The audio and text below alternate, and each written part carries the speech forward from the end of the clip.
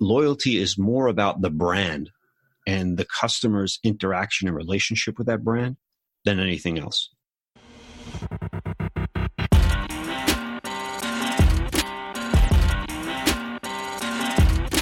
You're listening to the B2B Revenue Executive Experience, a podcast dedicated to helping executives train their sales and marketing teams to optimize growth. Whether you're looking for techniques and strategies or tools and resources, you've come to the right place. Let's accelerate your growth in 3, 2, 1. Welcome, everyone, to the B2B Revenue Executive Experience. I'm your host, Chad Sanderson. Today, we're talking about loyalty in business, loyalty between prospects and sales reps, customers and account managers. We're going to dive into what it means today to form relationships that generate loyalty and why this is so important. You've heard me talk about the importance of authenticity and respect, and loyalty is a measure of how well you're doing both. Excited to have with us today Rob Gallo, founder and president of CompLinks. Rob, thank you so much for taking time and welcome to the show. Thanks, Chad. Thanks for having me. So I noticed you sold an online casino and poker room in 2010. So we're totally off script, right? Because normally my format is, I got another question for you, but I got to know, how did you get into that? Interesting story. So, it was 1997 when I started in the online casino business. So I actually went back a little earlier than that. So in 94, I was on vacation with my wife and I only had one child at the time, my daughter. And there was a sign on the kiosk of a casino that said, wager up to $250,000 on the Super Bowl. And I was like, wow, that's pretty steep. So at the time, I was working for a handicapping company, like a tout in New York. And I was on the phone with gamblers all day long, selling them on who would win the games that the handicapper that I worked for knew. Anyway, long and short of it, as I went in, I introduced myself and we hit it off. We became friends. Then we had been on vacation about 2 years later in St. Kitts, and someone came to him. He had the master license for the online casino in Antigua at the time. And they said, we need you to get us an online casino license. I said, Bill, that's a great idea. You should open your own. He says, okay, and you could run it. I'm like, all right, whatever. I mean, I didn't know the difference between the whole percentage of blackjack, video poker. I said, I'll figure it out. How hard could it be?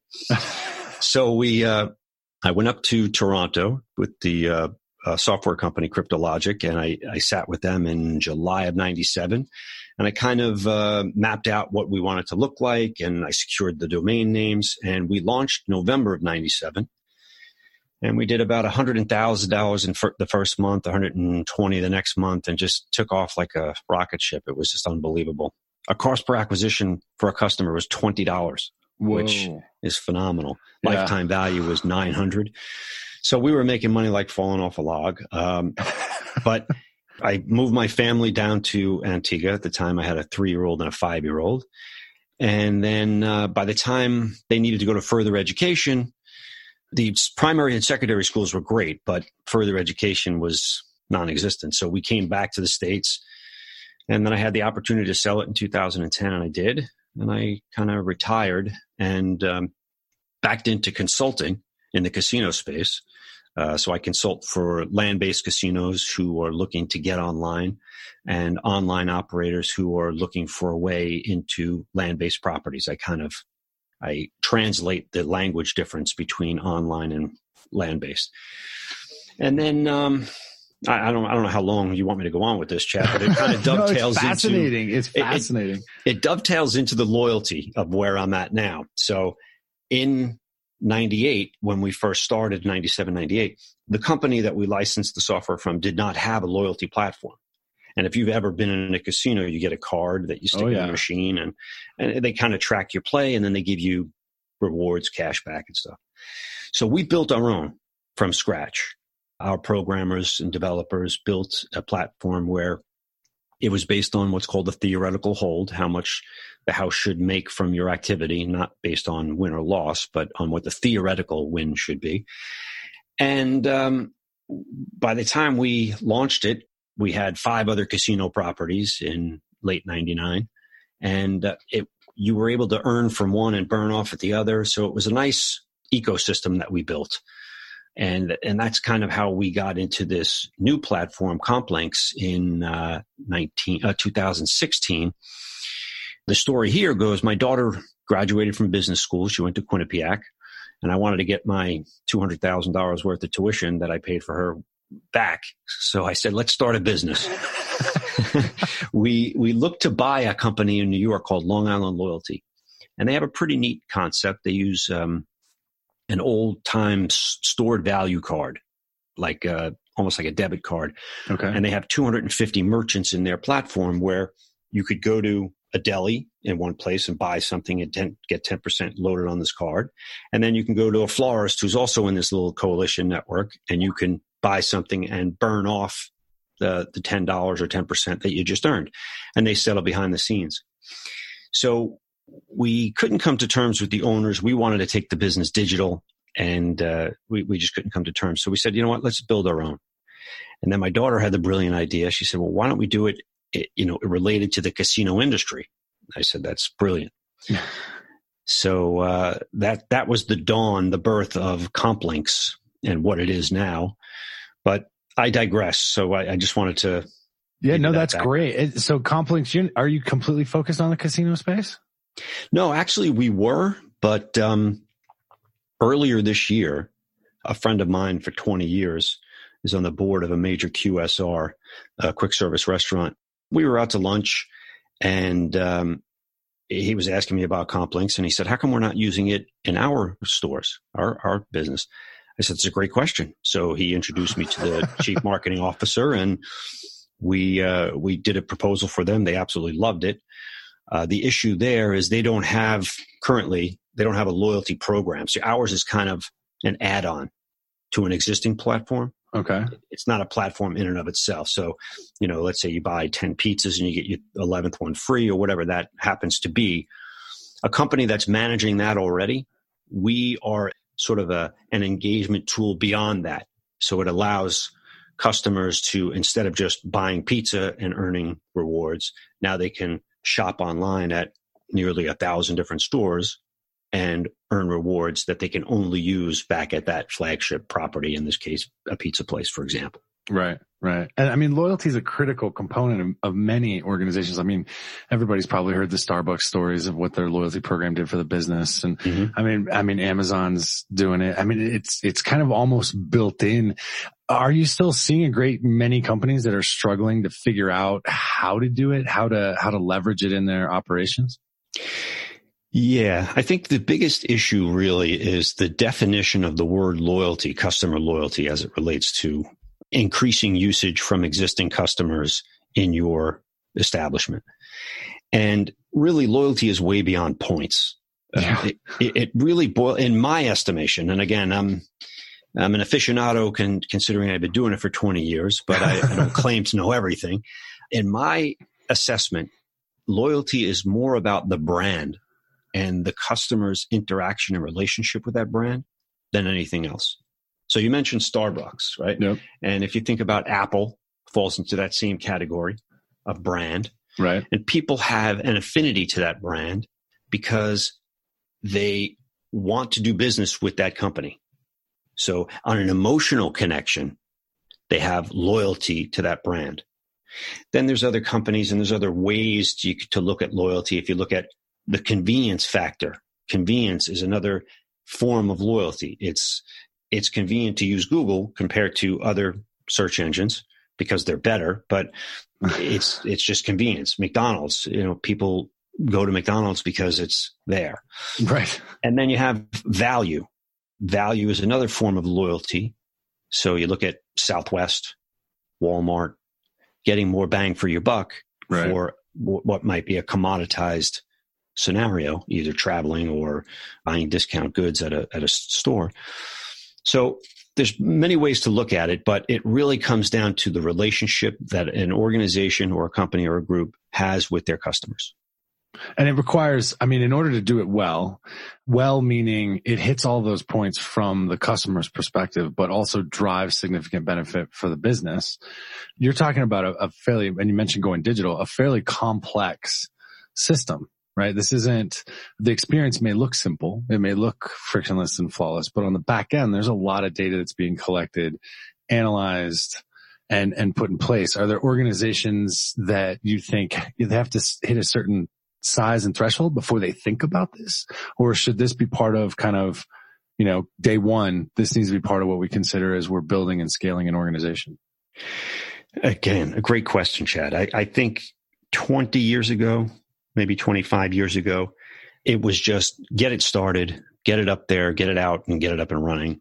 But nowadays, I think with things that are just a click away, it really needs to be thought of as an engagement experience with your customers that transcends just your products and services, but creates a relationship. So I like to say we live in a relationship economy right now. Right. And people will gravitate towards having relationships with brands that they know and trust rather than just what's in it for me, the best price. Now, again, that it all depends on what it is that they're actually doing with that brand. So like we mentioned with Southwest, if I'm going to fly from New York to Las Vegas, like I did a couple of weeks ago for G2E, if I'm going on American Airlines or I'm going on Southwest, I'm in both of their rewards programs. Right.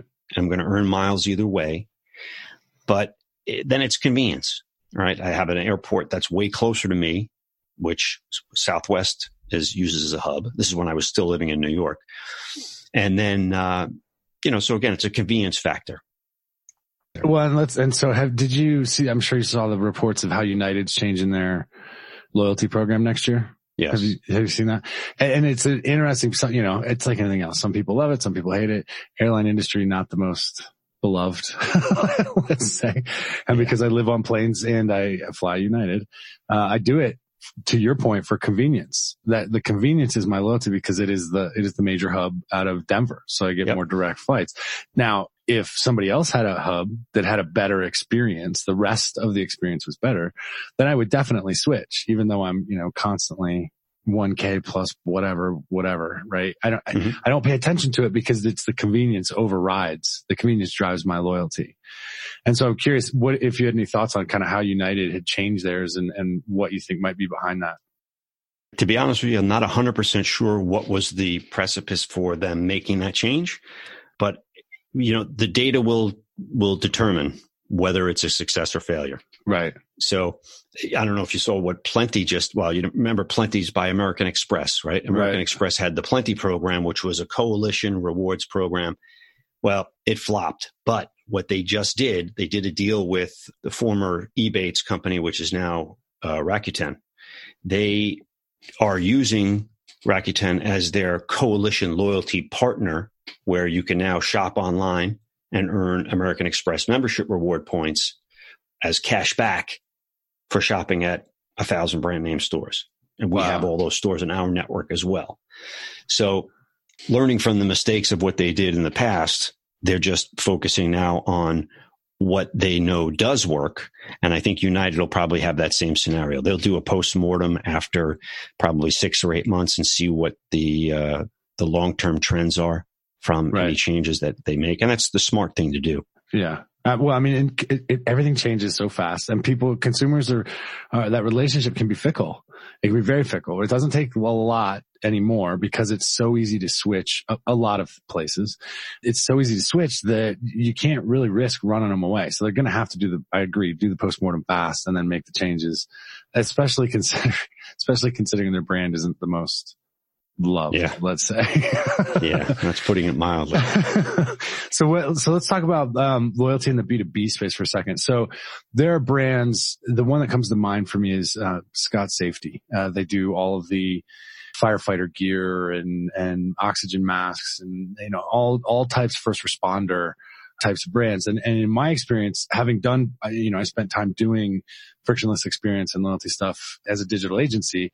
And they were one of the ones that we worked with in that B2B space where I saw probably the highest level of brand affinity from the people that actually used the stuff, to the point where it's the only B2B company I've seen where they're firefighters are tattooing name Scott Safety on their body because these types of things are actually saving their lives. Now that's an extreme example, but in general, I'm not seeing B2B companies, I don't want to say invest, think about the true multidimensional aspects of loyalty that we've touched on, right? And I think it's a missed opportunity. I was wondering if you run into it in more to a B2B space and what you've seen. That's another great point, Chad. So my example that I use all the time on the B2B side is Intel and AMD. You think about a chip that's in your computer. So Intel does commercials on television, which you would think really are geared towards the consumer. Right. You know, you're watching Jeopardy at 7:00, primetime television, yep. Cost you $125,000, $150,000 for a 30-second spot. And you're thinking, why am I seeing an Intel commercial? But so I think B2B can be used and leveraged as a way to build your brand that other businesses would recognize and say, I need to be a part of that. So I'm going to go back to the casino days. And this is an interesting story with how the affiliate world works. So affiliates, we had companies that were marketing our products and services in the casino and poker software space back in the day for a commission. And they would have a website, what they would call a portal that would say, you know, here are the top 10 sites, et cetera, come play here. Here's the bonuses. Here's how fast the payouts are, et cetera. But the key is that they said that they would only put up brands that people recognized. So as much as you would think, all right, they're going to promote our product for 25 or 30% of the net profit that we generate, which I had affiliates that were making more than we were from the same customers that they sent us because they didn't have any overhead. Our margins, you know, whittled down to 25% by the time all was said and done for operational costs. Anyway, the point is that unless the brand in and of itself had a strong enough identity, they're not going to promote it. So like getting back to your firefighter example, nobody in the outside world understands what that brand means, but the people that are using it have that affinity to that brand, then it makes sense for them to promote it because it works for them. Right. So getting back to the AMD versus Intel, the reason Intel, well, a number of reasons, but the reason that Intel continues to advertise and market is so that when the consumer is out there looking to make a purchase, he's seeing that Intel brand at the checkout counter of Best Buy, and he's saying, well, I know that brand. So that's where a B2B to C play, a B2B to C sort of play works. Yeah, I like it. And it's interesting. The brand component adds yet another complexity to how I think about my organization as a whole. Like when I start to think about how, you know, what's the strategic direction for my organization, it isn't just about the product anymore. It is about that experience. It is about the brand. It is about how do I drive that loyalty and that affinity. And then you can even go into, I mean, sales and marketing people, making sure they understand that they actually are part of that brand experience and part of whether or not you're going to get that loyalty and affinity to up level the brand. This makes for an extremely complex mix of elements that people struggle, I think still are struggling to tackle well and consistently in the B2B space. The minute you add the human element, like let's say field sales or account manager, customer success, or whatever you want to call them, you're adding even more complexity just because of how humans interact. Have you seen organizations focus on how do you help people as part of the element driving brand loyalty? You know, it's funny you say that because as you were saying that, the first thing I thought about is the main differentiator is the people. Yeah. So the corporate culture, I think, that builds and breeds the type of interaction that they want to have with their users, their end users, is critical. So, you know, this might not be a perfect B2B example, but if you think about Apple, right? So Apple is nearly $1 trillion company. You can get someone on the phone. It may take a little while, but get someone on the phone that can answer your question and spend time with you on the phone that you're completely satisfied. So that creates a feeling from a consumer that, and whether it's B2B or B2C, you're creating that feeling with your customer that you matter and they care. And that's the human element that I think is being missed by so many people. I mean, you know, I'm on the phones continuously with, you know, C-suite level people, and sometimes they have gatekeepers, and getting into them in the first place is a difficult thing. Right. But some of them you could just tell by their attitude that you're never going to get anywhere. and I'm like, I got a lump on the front of my forehead thinking, why is it so difficult to educate people on how to help build that brand by reacting with customers in a more positive, friendly manner? It's incredible. It's a huge challenge because the way, we spend a lot of time with clients on the sales side, obviously. And I say to the SDRs, guys, smile when you're on the phone. Just smile. It comes through. It changes the way you sound. It changes the way that other person, it feels about the experience.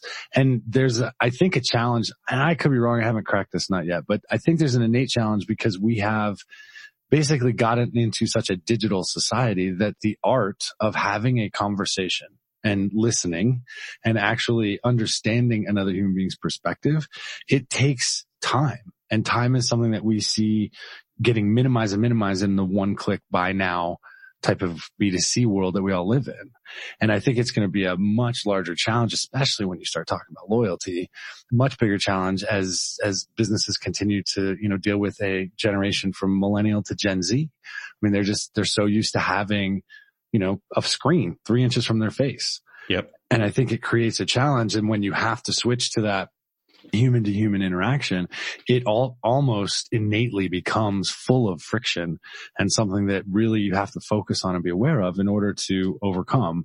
And I don't know how, I would recommend salespeople give me a call, but if I don't know how organizations are thinking about that in total, right? And I think it has a huge impact on the way loyalty and the way brands are perceived and interacted with. Have you seen anybody add that kind of, I hate to say this, but how to be human training to their loyalty programs? Yeah. So, you mentioned Starbucks earlier on, right? So yep. If you think about Starbucks and how their loyalty program works, when you get there, and this might seem trivial, but when you get there, you're asked for your first name when you make your order. Now, I don't even drink coffee, but right.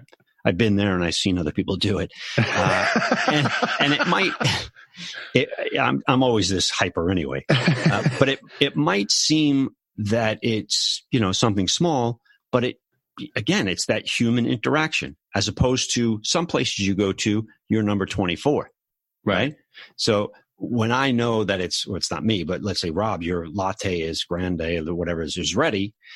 Again, it's not, pick up a number 74. It just becomes more personalized. Now, did they do that on purpose? I believe so, in all honesty. And I think that makes a difference. So when you get to the human element, people like doing business with people they like. And that's part of it. Is if you're not a number, you're an actual person.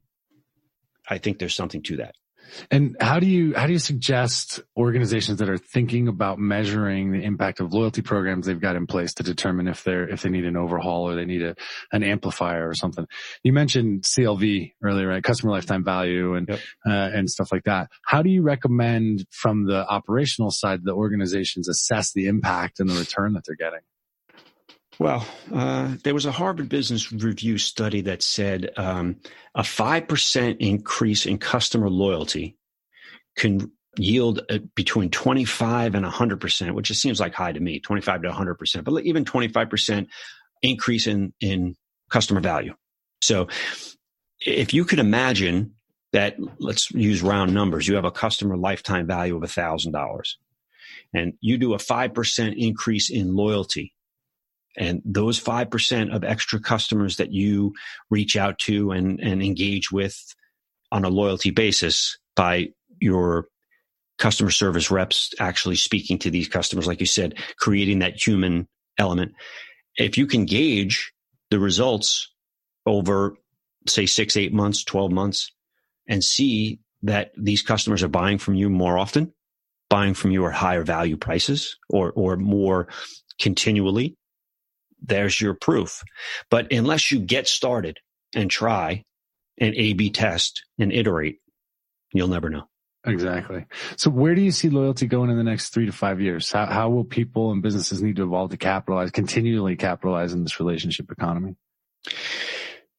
Again, great question. From a technical standpoint, I think everything is going to be completely digital.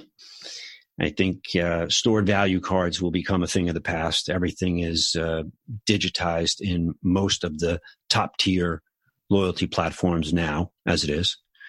And I don't want to get on the blockchain derivative and start down that path, but that's very, very interesting too. And a couple of companies are actually starting with the blockchain approach.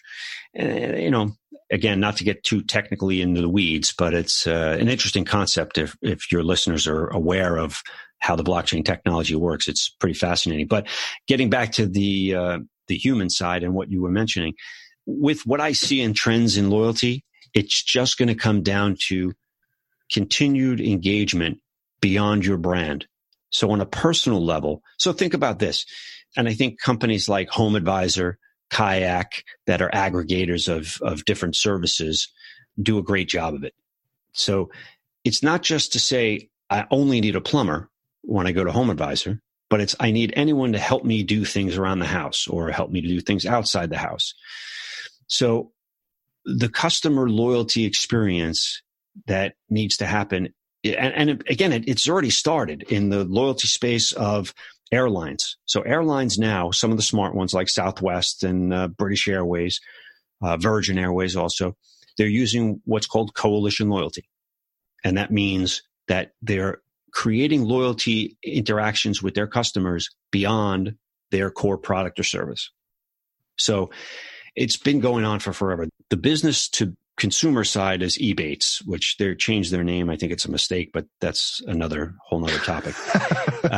To Rakuten, which again is a brand extension of the corporate name. It's a mistake. Right. But anyway, so Ebates is, I go shopping at these stores, I earn cash back, and they pay me my rewards at the end of 90 days. So now a lot of smart companies are starting to leverage this technology. And in fact, I was just mentioning, so American Express scrapped their Plenty program, I think a year and a half or maybe 2 years ago. But the best part of it was the coalition. And now they just did a deal with Ebates, I'm going to call them. And it's going to be phenomenal because now I could earn rewards on my credit card just for shopping online without using my American Express. I could use any credit card. It's payment agnostic. But if I shop through their portal that they created, their link between Ebates and themselves, it's so you could actually double dip and in fact triple dip and get 3 times the rewards for people to do that. And then it becomes like this huge system for game, like to game it, right? I have friends. I mean, I travel all the time. So for me, it's always how many points am I getting here on this or whatever. And then I think to myself, I don't know why I'm collecting these points, because when I don't have to travel, I travel so much I don't want to. So now I got all these points and I don't know what to do it, but it becomes a game.